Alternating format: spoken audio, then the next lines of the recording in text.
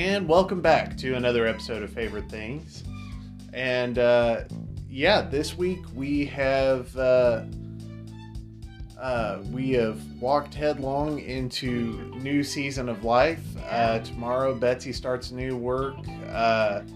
The interview that made us re-record a portion of the show last week led to a job offer and acceptance. So that'll be starting before too long. So just be aware, as unstable and unreliable as we were before, this will probably affect that. So just be aware, we are trying to find our new normal in this season. So there may be some gaps where we don't get an episode out every week. Please bear with us. In the meantime, we hope you're enjoying the show. Let us know how you like the new format. And so this week is a little different in that we are kind of covering double the content that we have the past 2 weeks. So without adding any time to it. Without really adding any real time to it. So this week we are covering the first 3 episodes of Loki, which is nearly 3 hours of content, along with not 1 but 2 romantic comedies. Yeah, the second one was kind of a surprise. So, not to anyone who knows romantic comedies, but It was to you. Yeah. We're going to start with the romantic comedies, and then we will end with Loki, unless you want to start with Loki and then end with rom-coms. It doesn't matter. Okay. So we will start with your first pick for rom-com, then we will pick the rom-com that I just put on. Yeah. And then we'll finish with Loki. Okay. All right. So, take the lead, Betsy. So, my pick this week was My Big Fat Greek Wedding, which is a great movie. Okay, so why that one? We've got a mountain of rom-coms, a couple that you suggested that I audibly groaned at. Yes. But I did not want to watch Sweet Home Alabama with me. I said I would do it. The groan that came out of your mouth said something else. No, it didn't contradict that I would. It said that I wouldn't enjoy it. Yeah. But we'll get to that when we get to Sweet Home Alabama. Yeah. It will happen eventually. But no, why My Big Fat Greek Wedding? Well, as I was sitting there trying to come up with a movie, we've been talking about, and I can remember I had given you like 2 options last week when we were talking. I was like, either Sweet Home Alabama, and then I couldn't remember the other one I was thinking, which I remembered after we watched My Big Fat Greek Wedding. The other one I was thinking was 50 First Dates. Those were the 2 I was talking about last week. I couldn't remember, and all of a sudden My Big Fat Greek Wedding just popped in my head. I'm like, oh yeah, sounds like an all-time favorite, and so that's why I picked that one. It's just another one that I love. It's always fun to watch. It reminds me of my family. For the record, you are neither Greek, nor do you live in Toronto or Chicago. Correct. Nor does your family currently manage a restaurant. True. No, we used to own a bagel shop. Yes. But no, my family's it's big and loud and chaotic, and that is true. And so it's whenever I remember trying to be like, I want everybody to meet this guy I started dating, and it was everybody came over versus just having the parents to meet you. That was intimidating. Yeah. Still is. It does not get easier. So you connect with this movie at a certain level. I do. Mm-hmm. Yeah. Sorry, my brain, I'm tired, but it's okay. It's been a long day. Yeah, I definitely connect. It does remind me of familial things. I'm trying to remember how, like, for my wedding, I don't know, I feel like our wedding was pretty low-key, but there were issues coming up about, like, where we wanted versus what my parents wanted, and... Yeah, anytime you have a wedding, I recently heard someone discussing their upcoming nuptials and promptly kept my mouth shut for once. But everyone has something to say. Everyone. And some of that is great. Some is genuine, good advice, and it's nice to hear people out. And some of it is weddings are so emotionally draining and all consuming for people. People hinge so much on, let's say if you have a really long wedding, 4 hours of your life. And in the grand scheme of things, the people who are actually having the weddings tend to remember about 15 minutes of it. Yeah. And it's this big involved process, and it brings everybody in. People drive from out of town, they come to these things, and everybody's got an opinion on it. And it's a big thing. The thing that's interesting in this movie is you then add in, there's all new layers of cultural and religious background tied into that, that complicate it even further. And what you get is a movie that I would argue still largely holds up as a movie. We've watched other rom-coms and their quality is varying. But this one, as a movie and as a story, holds up because it's a story that at the center of it is very human and is very relatable. Yeah. Especially if you've gotten married. If you've gotten married and you have someone who comes from a very different family system entering an all new one, it's unique. Yes. But not as unique as you think when you watch a movie and someone else experienced some of your trials and tribulations. So with all that said, what else do you like about this movie?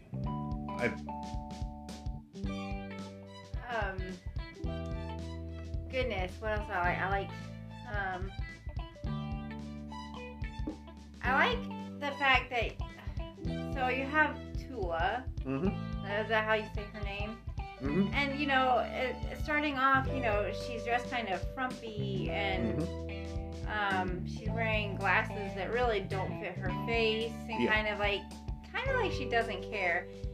And one of the things that is almost a heartbreaking thing is her dad keeps looking at her saying, "You're so old. You look so old." Mm-hmm. And basically telling her she's ugly and she'll never get married. Yeah. And, and so she treated herself like that. Mm-hmm. But as the movie starts progressing, and in the first scene where she first sees Ian coming into her family restaurant that she so desperately wants to get out of. Yeah.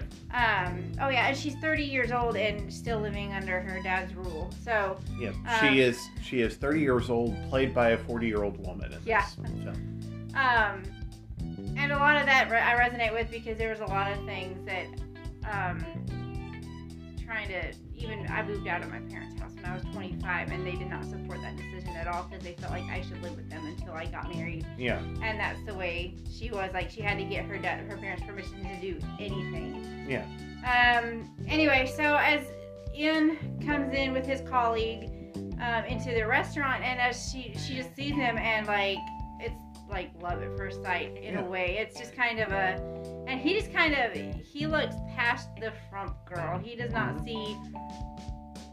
see her frumpiness. He just sees someone that, he feels real. I don't know.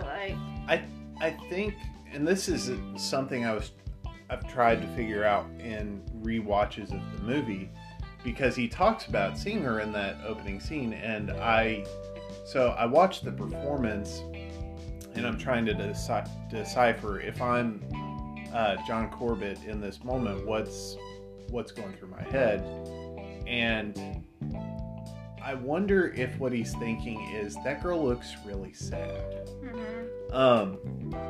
And it's not about how she looks based just entirely on how she looks, you know, her lack of makeup, her glasses and stuff like that. But the like, way she held herself, she looks really sad. I wonder why she's so sad. It's like she's given up on herself because everybody else gave up on her. Everybody told her she would never get married, that she would be at the restaurant for the rest of her life. Yeah, but it's one of those things I find interesting, and even just trying to, because the movie doesn't really tell us. Right. Because, spoiler alert for anyone who's just now hearing about My Big Fat Greek Wedding, this entire movie is based off of a one-woman show by Nia Vardalos, who stars in the film. And so a majority of this movie, I would argue, isn't all-encompassing. It's her ride through these series of events. Yeah. And the thing I enjoyed watching it is I very much pick up on the anytime I tell a story, especially about my family, my tendency is to embellish, just because it makes a better story. There's a not so old saying that says, don't let the truth get in the way of a good story. Right. And so when watching this movie, I see those little bits of, and I'm like, okay, the movie played it like that, but you literally scale it back about 50%, and that's probably exactly what happened. Yeah. And I sat there watching the movie, and everything from the way she connects with her husband to the way that her family reacts and everything is how she's experiencing it. Mm-hmm. And one thing I've learned in kind of going through my own journey in therapy and in writing some short stories and just trying to find my own voice is that what I'm hearing and what I'm experiencing and what I'm seeing are often so far different from what everyone else is experiencing and living. And even if there was a video camera on it, different from objective reality, that seeing Nia's story play out it's kind of surreal. Like, I wonder if Nia, the actress, writer, producer, looks at this and goes, that's how it happened. At least that's how I remember it happening. Yeah. And everyone else who was there is like, no, that's not it at all. But my, back to what I was saying. Yeah, sorry. It's okay. Sorry. So from the time he walks in and sees her and just kind of, like, you know, he smiles and he just kind of watches her like he's, I don't know, I'm trying to think of the word. He's taken by her, like, for whatever reason. He's interested right away. And you're trying to figure out, what is he, like you said, it's something I never picked up on. Is he just seeing somebody sad that he's like trying to smile at her and make her happy, or, you know, what's his deal in that moment? But after that scene, it's when she decides, you know what, I want to take these computer classes. And as she goes for these computer classes, she starts really working on her appearance. But I don't think it's just her appearance, it's her confidence. Mm-hmm. And, like, she puts contacts in, is like, the first thing she does is, you know, getting rid of the glasses that don't fit her face. And then, like, fixing her hair. And so then she builds up enough confidence and gets the skills that she needs. And talking to her mom and aunt, her aunt owns a travel agency, and she's like, I really want to work at this travel agency that the aunt works at, and the aunt does not want to work there. Yeah. But she doesn't have anybody to take it. So they came up with a plan to get her dad to make it think it's his idea for Tula to work here. And then her starting here, she's much happier. And that's when Ian just discovers that she's working there by walking by one day, and he starts like flirting through the window. And before too long, he comes inside to introduce himself, whatever, and they start dating. Mm-hmm. And then before too long, a family member discovers that like so-and-so, like a friend of so-and-so's aunt so-and-so, saw them making out in the car. Or what was it, outside of a Denny's. Yeah. And we, sorry, memories there, but with TGI Fridays. Okay, so for those of you listening and why Betsy has taken this rabbit trail, Betsy and my first several kisses was out front of a TGI Fridays as they were closing down. We were making out in front of And TGI so Fridays.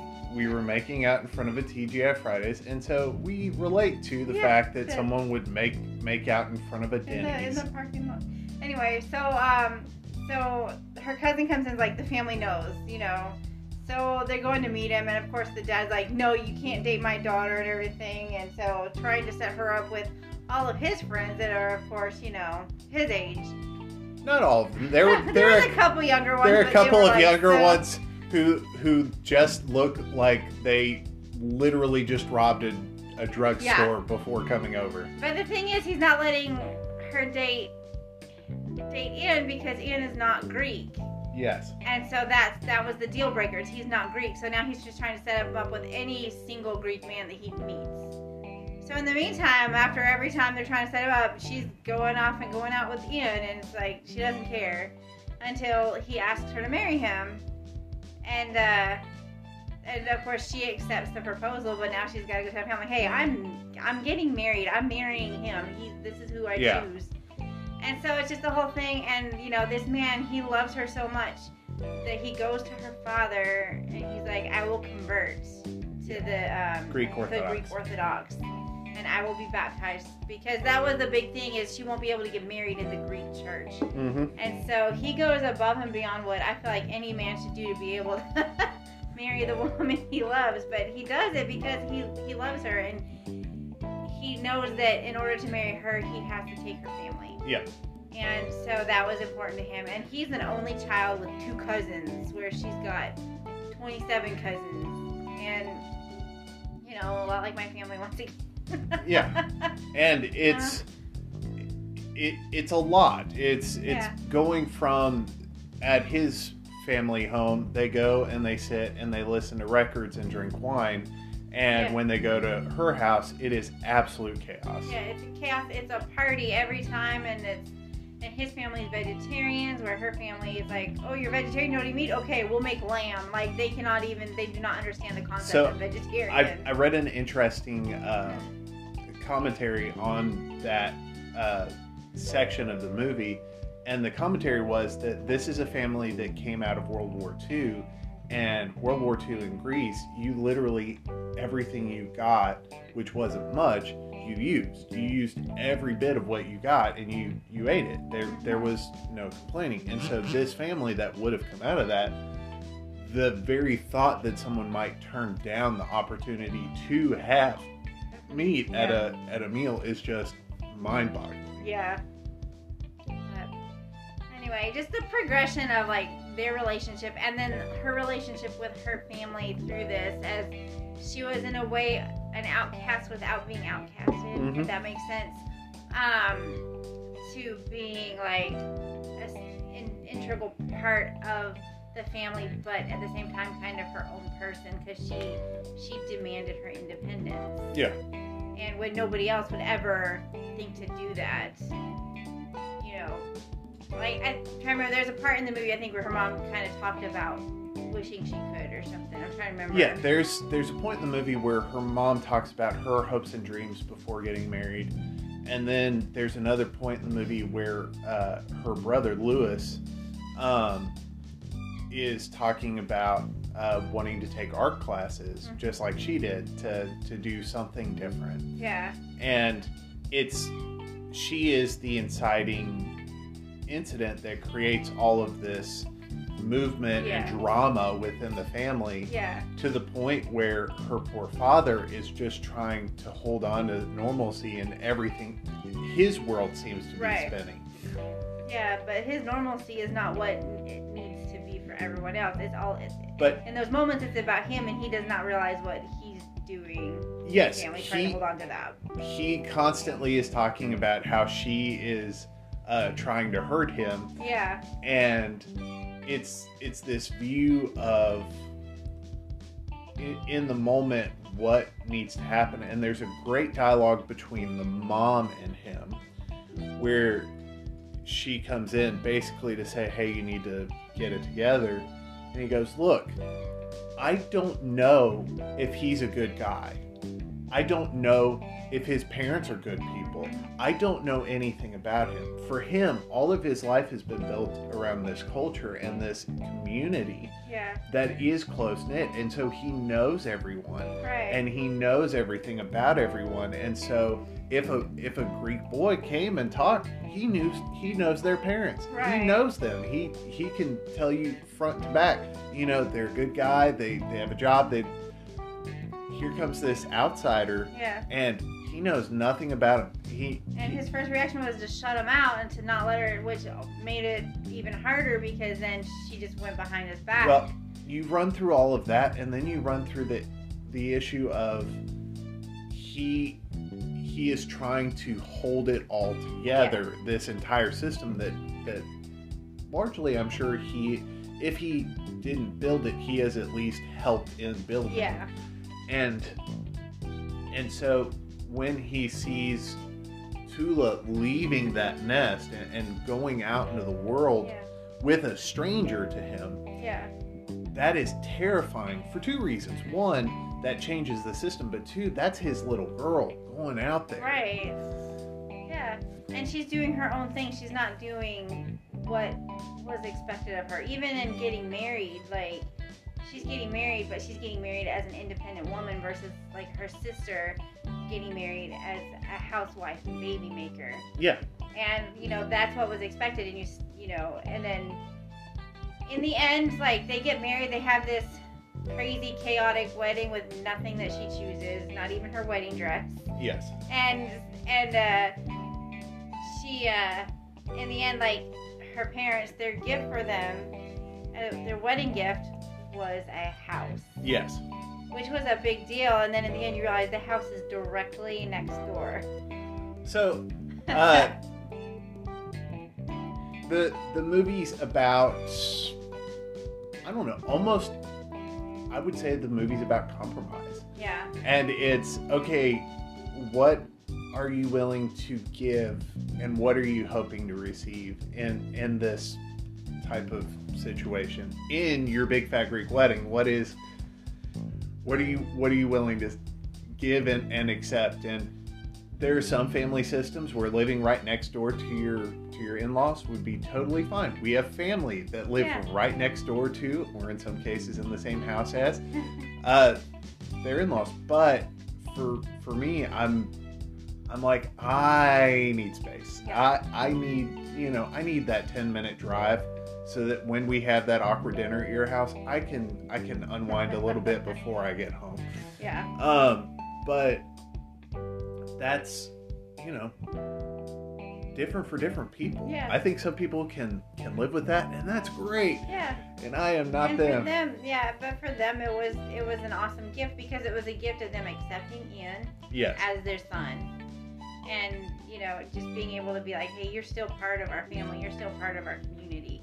And I don't know. It's just a really sweet movie. It's funny. I mean, it's a romantic comedy, and it's one that the further we get away from it, I really have to remember that the show and even I would argue the movie are set in the 90s, not in the early 2000s, because so much changes in this movie if you mention internet, cell phone, or social media. It immediately changes the context of the movie.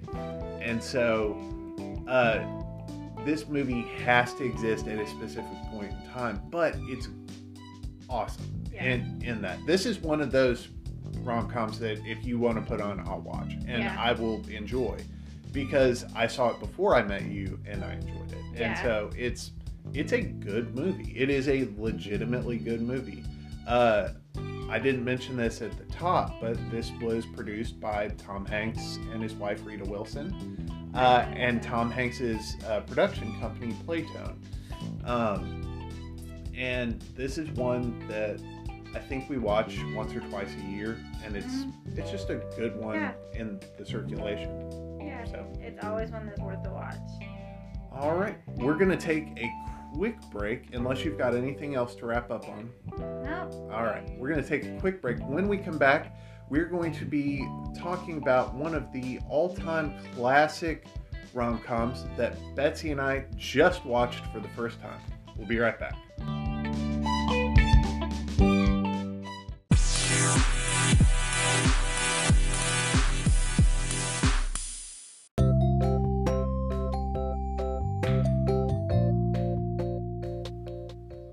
All right, we're back, and we are going to be talking about what is widely considered I would say the most copied, at least in formats and in model rom-com of the modern era, and that is When Harry Met Sally. Released in 1989, starring Billy Crystal and Meg Ryan. I have heard about this movie. I have seen it quoted. I have watched it be the top rom-com ever and just never got around to watching it. And for me, it was literally there was always something else to watch. For you, it was that rated R label. Yes. And spoiler alert for anyone in the audience, if something's rated R, Betsy will hang back until I say, no, I think you really need to watch this. Yeah, I'm not going to go out and watch it. And for me, if I'm going to go into anything with, I suspect there might be an issue. I pop open IMDb, check out the parental advisory, just because I don't like to be surprised. I watch R-rated stuff all the time, but I like to know what I'm getting myself into, and there's stuff I know I can handle and stuff I know I can't, and that changes from day to day, month to month, year to year. Looking up this one, this is rated R for some language, but overall, I love this movie. This might be top 3 rom-coms for me. It was really good. I was very surprised. I was like, okay, I'm not going to like it. I kind of had it in my head. I'm like, yeah, the previews were funny because we watched the previews the other day. Yeah. Just to see if it would be something, if I would be remotely interested in it. Knowing that it was rated R. And I couldn't see past that R rating. And I'm like, yeah, I probably won't like it. Well, I'll probably get halfway through and be like, this is too much for me. Whatever the content, whatever gives it that R rating. But no, we watched it, and it was a really fun movie. And so I love Billy Crystal, City Slickers, Saturday Night Live, Princess Bride. I love Rob Reiner movies. Rob Reiner tends to inject a good amount of heart into his movies and a good amount of humor. And then I will say it just right now, this is my favorite Meg Ryan movie. Hands down. I like it better than Sleepless in Seattle. I like it better than You've Got Mail. This takes the top spot for Meg Ryan movies. Just at 28, she knocks it out of the park. Yeah. I could see that. Arguably the best she's been in something I've seen. Yeah, I could agree with that. I honestly don't know how much I have to say about it, just because it was my first time watching it, and so I still have to, with like my Big Fat Greek Wedding, I've seen it so many times. And I know I've got the history of not remembering movies, even no matter how many times I watch it. I'm still surprised by them, but there's still, after watching it, there's that memory that comes, and I'm like, but this is brand new to me. So for me, this one it was watching it, and I have so much pop culture allusions to this movie. It was really experiencing the movie and waiting for that punchline that you know is coming, but at the same time, everything around the punchline hits, and then that punchline that I've heard 1,000 times, the fake orgasm scene in the diner, and then I'll have what she's having. That's a joke I've heard a million times in other contexts, and they've been referring to this movie, and so I know that, and I know it's coming, and then we get to that scene, and everything that is built to that moment is so perfect that moment hits, even though I know it's coming. I know the punchline. It hits 10 out of 10 times, and that is amazing. One of the worst things that happens in the modern era with film is you've watched a trailer for a movie and they put the best jokes in the trailer, and then you watch the movie and it doesn't hit the same. Right. And it's because you've heard the joke and it's not funny anymore. Right. And the reason is everything around it was there, but that joke was the thing that got you. When Harry Met Sally, the jokes are funny. The movie that carries the jokes is so strong. Yeah. So I do want to talk about this a bit. Yes, and please. Wherever you want to jump in, please jump Okay. in. So this movie, scattered throughout it, it's almost like chapter titles for the movie. Oh yeah. Are these interviews with couples. So the question Betsy asked me early on in the movie is, are these real couples? And so I did a little digging, and I found out, according to trivia, all of these stories that these couples are telling are true. They were gathered by Rob Reiner, and then he got them to Nora Ephron, who wrote this movie, who also wrote and directed You've Got Mail and Sleepless in Seattle. This is the movie that got her those jobs. Yeah. These couples are written into the script, and then they got these no-name actors to act the roles, and they do it interview style, like they're sitting on a couch talking about how they met, how they fell in love, and they're these sweet older couples. There's this story of this couple that got divorced and then 35 years later got remarried, and it's all these great stories, and they're almost like these chapters that break up the movie and kind of hone in on this theme of finding your true love and finding true love in unusual places. And it really, really works for me. Yeah. Was there a favorite you had out of all of them? Oh, those stories. I'm trying to remember them because they were all so sweet. There were some that I felt like were a little stronger than others.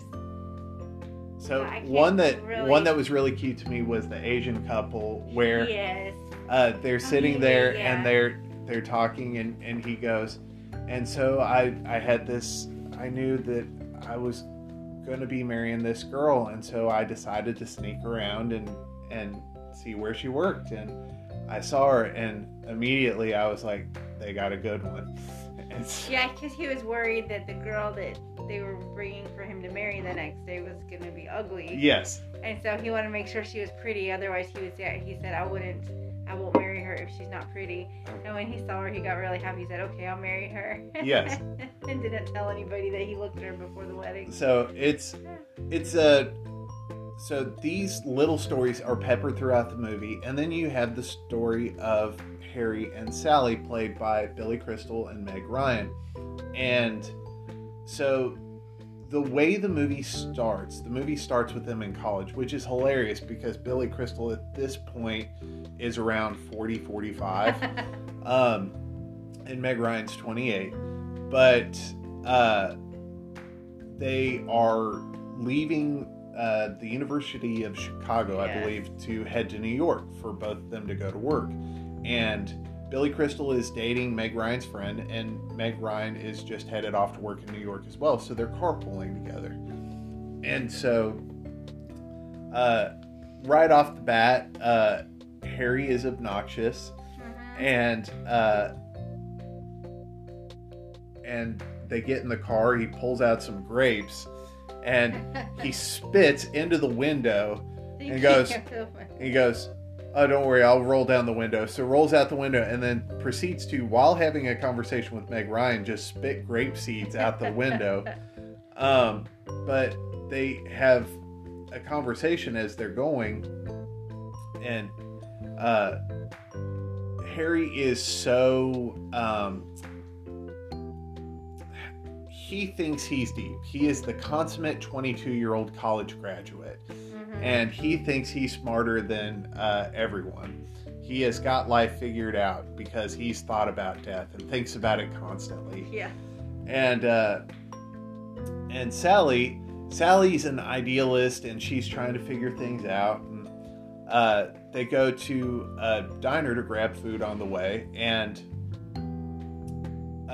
Harry posits a conceit to Sally that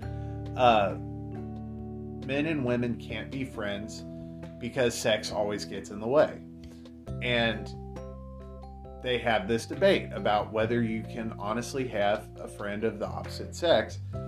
And then Harry comes on to her a little bit, and then they move on, and we skip ahead 5 years.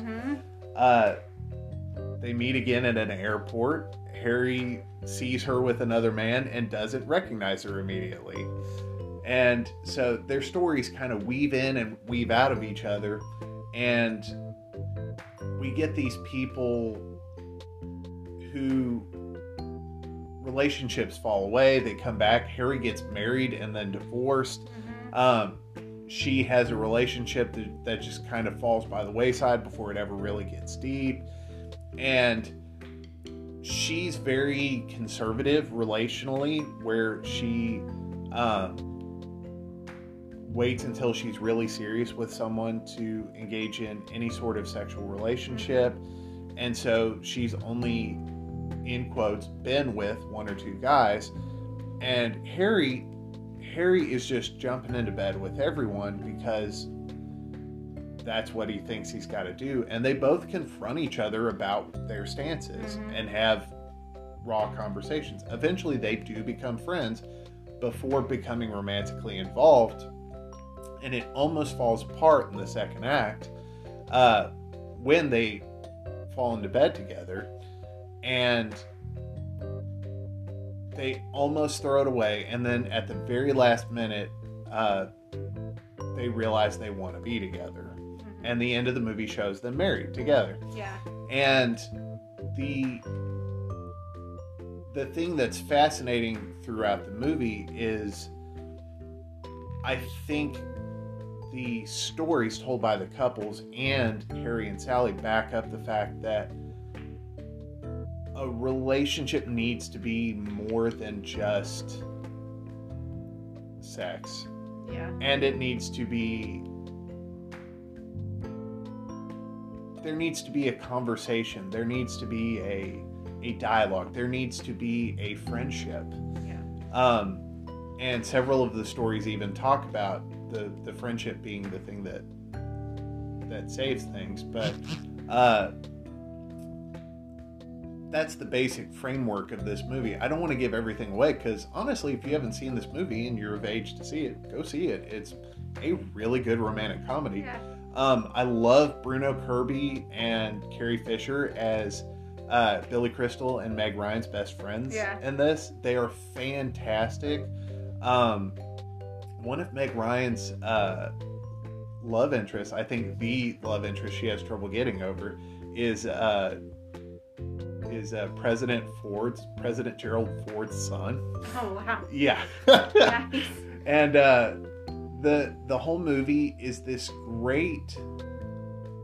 I was shocked by how pretty it is. Yeah. The movie is so beautifully shot in New York. And again, doing some reading on the movie, the idea behind the cinematography was Harry and Sally can't get over themselves. And so they can't see the world around them. Even as we see the world around them. And it was a thematic choice. And it really works because the movie every set, every scene is a painting. I follow a Twitter account called One Perfect Shot, and the whole point of this Twitter account is literally in good cinematography, any freeze frame of a movie, you should be able to pop it out and put it on a wall. And so much of this movie works just like that, where you could literally pop that frame out of the series of film, blow it up, and you could frame it. There are moments where they're walking through New York in the fall, and it is gorgeous. Oh yeah. And I don't know, I'm having trouble without just repeating jokes. The movie's great. Another moment that stood out to me is Billy Crystal, right after he's been dumped by his soon-to-be ex-wife. He's at a football game with Bruno Kirby, and they are talking about how horrible life is while doing the wave. Yeah. And the wave keeps coming by, and it's just it's this. Yeah, she wants to be with other people. And then they go up and do the wave. Yeah, apparently she's known she was leaving for like 2 weeks now. Then they do the wave again. And it's the absurdity of reality and the humorousness of what hits us when we're at our lowest point. Yeah. Like, in the moment, you can't see the ridiculousness of what is happening, but the moment you're able to pull out even a little bit, it just looks so funny. Yeah. Other things I want to point out is Billy Crystal is in top form in this movie. Easily gives one of his best performances. It's also one of his most deep performances. Yeah. Most of the time when you see a Billy Crystal movie, he is coming at you with delivery that's 100 lines a minute. Him and Robin Williams used to compete with each other when it came to joke delivery. And he is in top form in this movie and somehow manages to swing between a million jokes a minute, Billy Crystal, all the way back to I've just been dumped and I can't be alone right now. Yeah. And that's amazing dramatic range. And I loved it. I love this movie. This is one I want to watch again. Yeah, me too. I really enjoyed it. I loved it. I'm looking forward to kind of learning it, getting to know it, kind of watching it again, and just to see what the things I can pick out, because I can't pick out all the things after just one watch through. And well, one of the things I love is, spoiler alert for a movie that's over 30 years old, is the fact that Meg Ryan and Billy Crystal both bring their best friends for each other. Yeah. And they end up going home together and end up getting married. Yeah.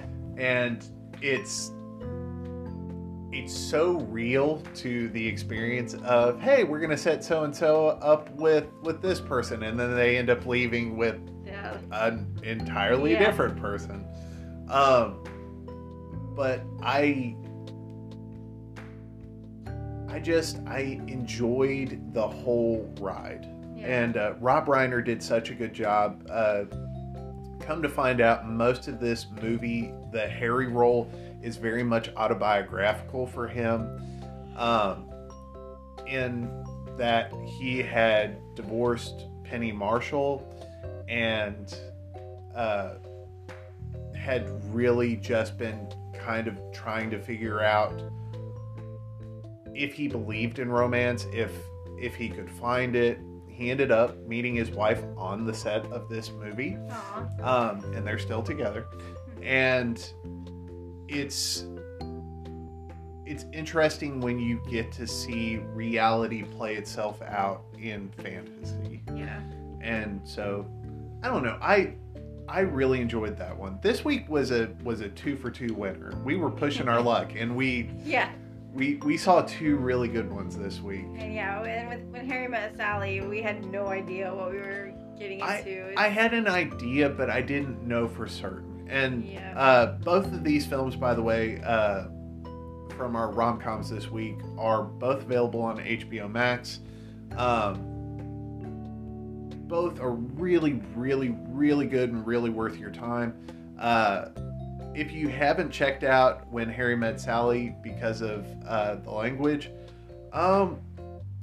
if you can stand it, check it out. It's Outside of like the F word they used the F word 4 times. so. But I don't remember any other language in it. Oh, there's plenty, but I guess I just put it out.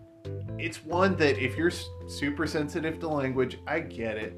But at the same time, I really enjoyed this movie. If it's ever edited for TV, definitely check it out. Yeah. And if you're willing to risk it, check it out anyway. It's worth it. So we're going to step away. When we come back, we're going to shift gears and streaming services.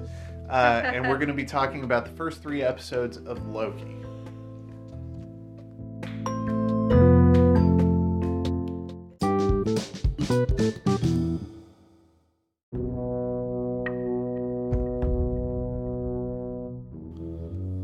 And we're back. Changing gears from rom-coms and HBO Max, we are over at the House of Mouse with Disney Plus, and we're talking about Loki. So, I have a confession to make. When they announced this TV show, I had absolutely no idea who needed this and why we were going to be following Loki on a series of adventures to find redemption. I knew that it was an alternate universe Loki as shown to us in Avengers Endgame, but I was trying to figure out who needed this, and the answer was me. I needed this. Last year, this was hands down my favorite Marvel show that came out. And rewatching these episodes, I'm remembering why. But what did you think as we've been rewatching? I know that around episode 2 you were really tired and having trouble focusing, but what are you thinking as we're going back through? I feel like I'm still having a hard time following and understanding. Is it the science fiction kind of mechanics of it all? Probably. Okay. But it's just one I have a harder time. I just personally, just the way my brain works, and yeah, I do have a harder time following it. It's okay. I'm trying. It's okay. It is kind of mind-bending. Yeah.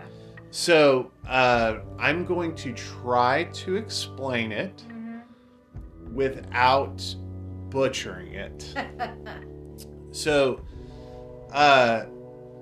this takes place after Avengers Endgame, when another universe's Loki escapes from a situation and is promptly grabbed by a special forces group that patrols all of time and makes sure that anyone who is out of their place or what they're supposed to be doing is eliminated. The rules as they explain it are that at one point, anytime there was any choice, things split off and there was a massive multiverse filled with madness, almost like they were alluding to a title of a movie that's coming out in May. But eventually, the Keepers of Time, who are depicted as 3 statues of alien beings, subdued all of those extra universes into a single sacred timeline that runs through, meaning events happen a certain way in a certain framing, and that's the way they happen. And there is a beginning, a middle, and at some point down the line, an end. And so the Time Variance Authority, the TVA, not Tennessee Valley Authority, the TVA patrols this timeline and makes sure that nothing gets out of whack. Any variation of an individual as they are supposed to exist on the sacred timeline is considered a variant. And so this police force catches Loki, grabs him, puts him in, we'll call it time jail for lack of a better term, and says, hey, here's what you did. Here's what you're accused of. You weren't supposed to get away from the Avengers. You were supposed to get locked up and taken to Asgard. And at a certain point, Loki is shown all of the sequence of events that he went through in Avengers. Thor the Dark World. Thor Ragnarok. And even the opening minutes of Avengers Infinity War. And he watches his own death. And that's very dark and disturbing. But after this, he kind of comes to terms with the fact that if I want to survive, I have to be different than I was. And the caseworker who is kind of at his side is Eric Mobius. I'm going to verify that real quick with a quick Wikipedia, but played by Owen Wilson. And Owen Wilson and Tom Hiddleston really sell this show. They have such great chemistry. They have such... no,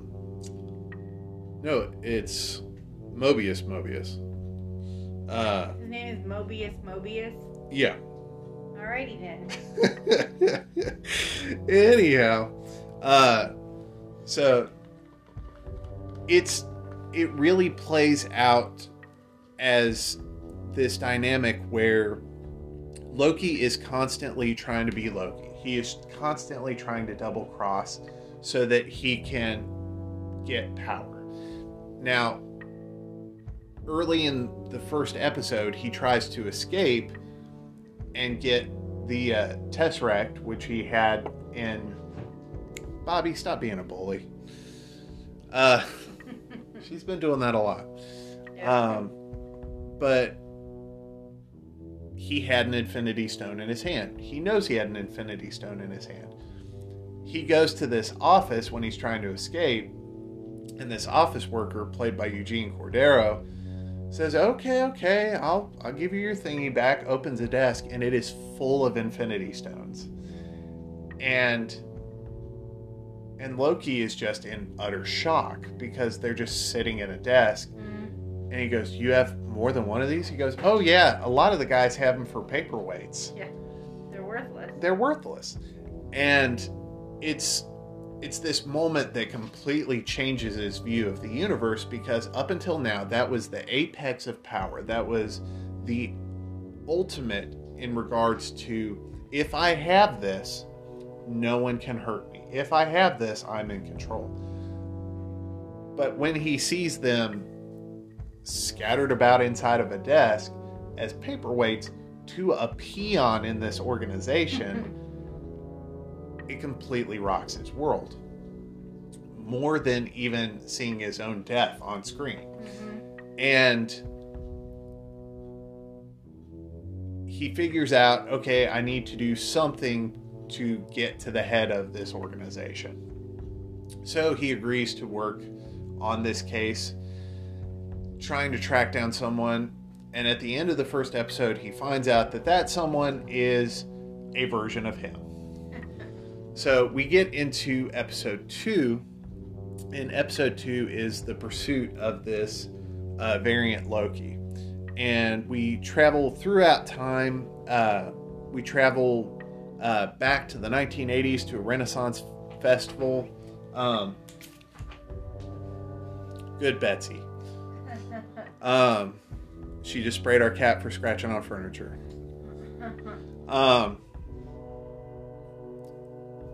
We travel all the way to the 2050s to a hurricane.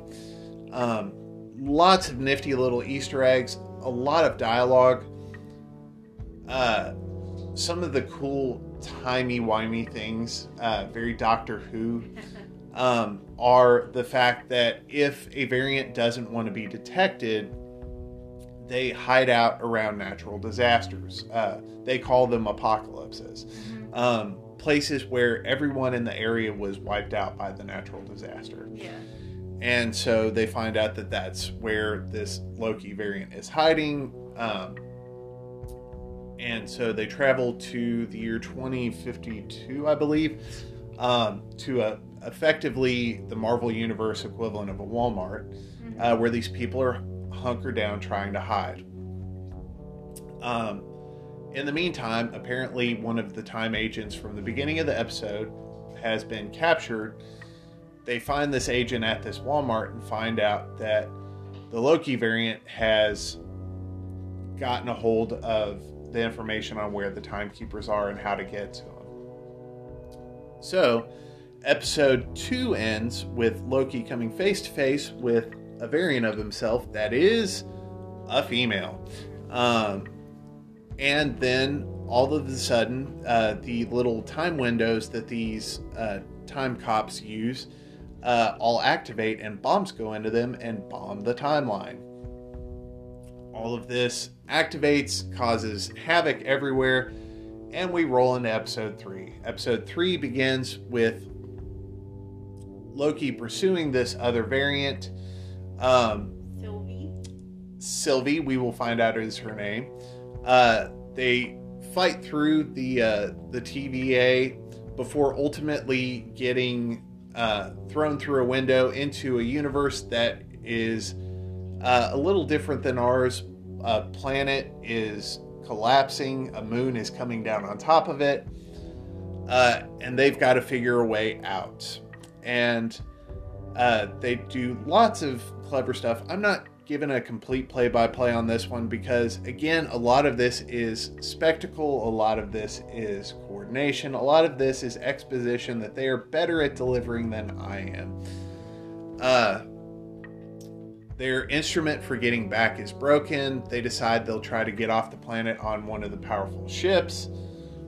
The episode ends with the ship being destroyed and them walking away in defeat. And that is the end of episode 3 of Loki. And believe it or not, we're halfway through this series. Yeah, there's only 3 more episodes. What I want to talk about isn't just what happens, but the dynamics. What's really interesting is this this time variance authority is really interesting from a number of standpoints. The first of which is that this is the first time we've really dealt with an organization that wasn't based on Earth, and it exists outside of everything we've experienced as far as Marvel Comics movies. And so they're aware of what the Avengers did, and they were supposed to do that, and that's it. And they're basically just going back and forth and making sure no one colors outside the lines. And that's an interesting idea. Time is supposed to operate a certain way. These are the people who make sure it happens. Other things that are interesting are the facts that they talk about the universe at one time being a multiverse. And the way they describe it in the show kind of alludes to Marvel Comics events in the past, where multiversal conflicts happen, almost as if they are the past of this movie, which is a neat little meta commentary. Other things I like is the design of the TVA. It's very sci-fi looking, and we came to find out that several of the interiors from the TVA are an actual hotel in Atlanta. You looked that up after. I was like, is that a real place? Because it looked like a really cool hotel. And it is. It is the lobby and interior of a really cool hotel in Atlanta. If you want to look that up, you can go to IMDb, look up Loki, and down towards the bottom there is a thing that says shooting locations, and you can actually see where they shot the movie. Fun fact, you can do that for most movies. Yeah. But I love the design. It's very 70s retro and aesthetic. I love Owen Wilson in how he deals with most everything in the first 2 episodes. When he's talking to a child in like the 1500s, he's very calm with it. Whenever other agents are getting agitated, he's like, listen, it's just a kid, back off.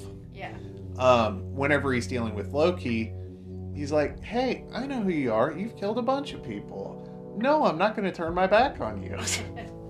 And Owen Wilson brings something to the role that I don't think another actor could have. Yeah. There's what's the word I'm looking for? There's an earnestness, there's a gentleness to him that another character actor would have played differently. Yeah. They might have been more on the authoritarian side, or because there's a line he gives where he's talking about the timekeepers and the sacred timeline, and he talks about it almost in a religious context of, they say it, so I believe it, and he kind of throws that line away. It's whereas someone else might have played it much more intense, and I'm a religious zealot for these times, but that's not how he plays it. Yeah. And his convictions are no less real, but they're conversational. Yeah. And that's very much Owen Wilson in his delivery, and I appreciate that. What's the cat doing this time? She's got the collar again. Oh, of course. So our cats don't wear collars. We have 2 that the cats like to play with, like toys. Yeah, she found it the other day, and now it's like we keep putting it up out of her reach, but she still manages to get it. So she's a smart cookie, that cat. So, and she just brought it to us. So yeah, design, acting. There are a ton of not as well known actors of color in this show who do phenomenal jobs, and I'm not going to attempt to say several of their names because I'm not great at the pronunciation. But here we go. Ravonna Renslayer is played by, I'm going to make an attempt. Gugu Mbatha Raw plays her. She is kind of the lieutenant who's the head of the time agents. Again, going to attempt to make an attempt. Wunmi Musaku, yep, shouldn't have tried, plays Hunter B-15. She's kind of the chief, like, agent cop, like the bigger black lady who's always scrapping with Loki. They do phenomenal in this, as in roles that will be expounded more in episodes 4, 5, and 6. And then we get Sylvie, who for the longest time I called Selfie as kind of a joke about Loki having a walking, talking selfie. But she plays a female Loki variant who has some similarities to Tom Hiddleston, but I think the thing they do really well in this is in setting the rules early on that a variant can honestly vary wildly from the base character we know. She's able to have her own bend to this character. Sylvie is wounded, she's angry, she is actively going after the TVA versus our Loki in the show, who's kind of along for the ride. Yeah. And it makes for an interesting dynamic. It's a dynamic that we're going to talk about a lot more on our next episode. But they play really well off of each other. There's been commentary around about the sexuality of Loki.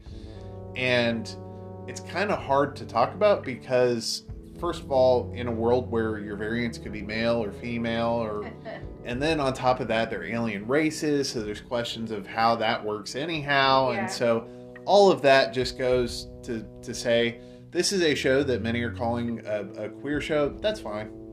I know next to nothing about the LGBTQ community, so I can't speak to it.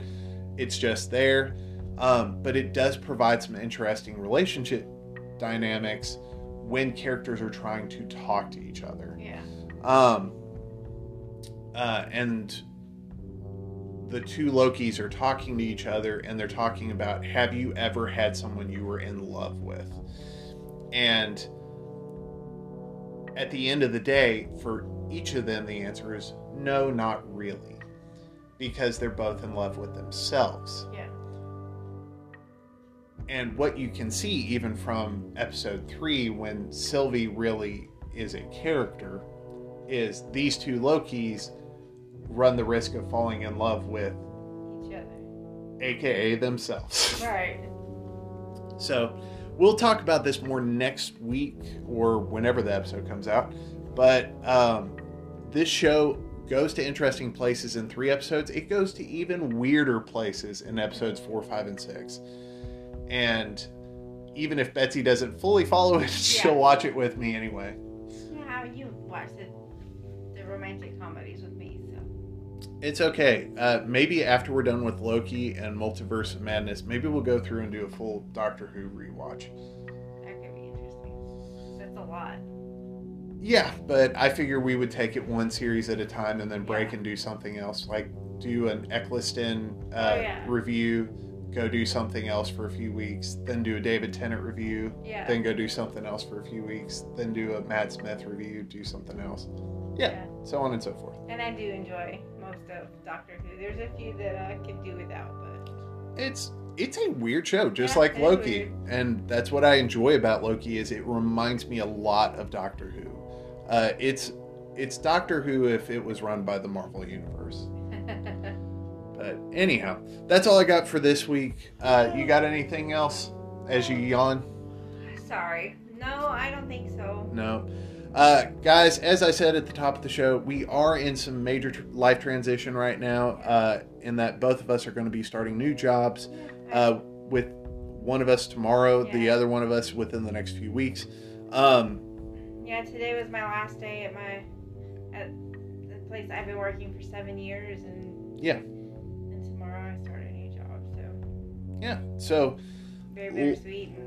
Like I said, some major transitions, and with life change comes schedule change. So I can't promise you that we'll have an episode next week, but we are going to try to stay as regular as we can.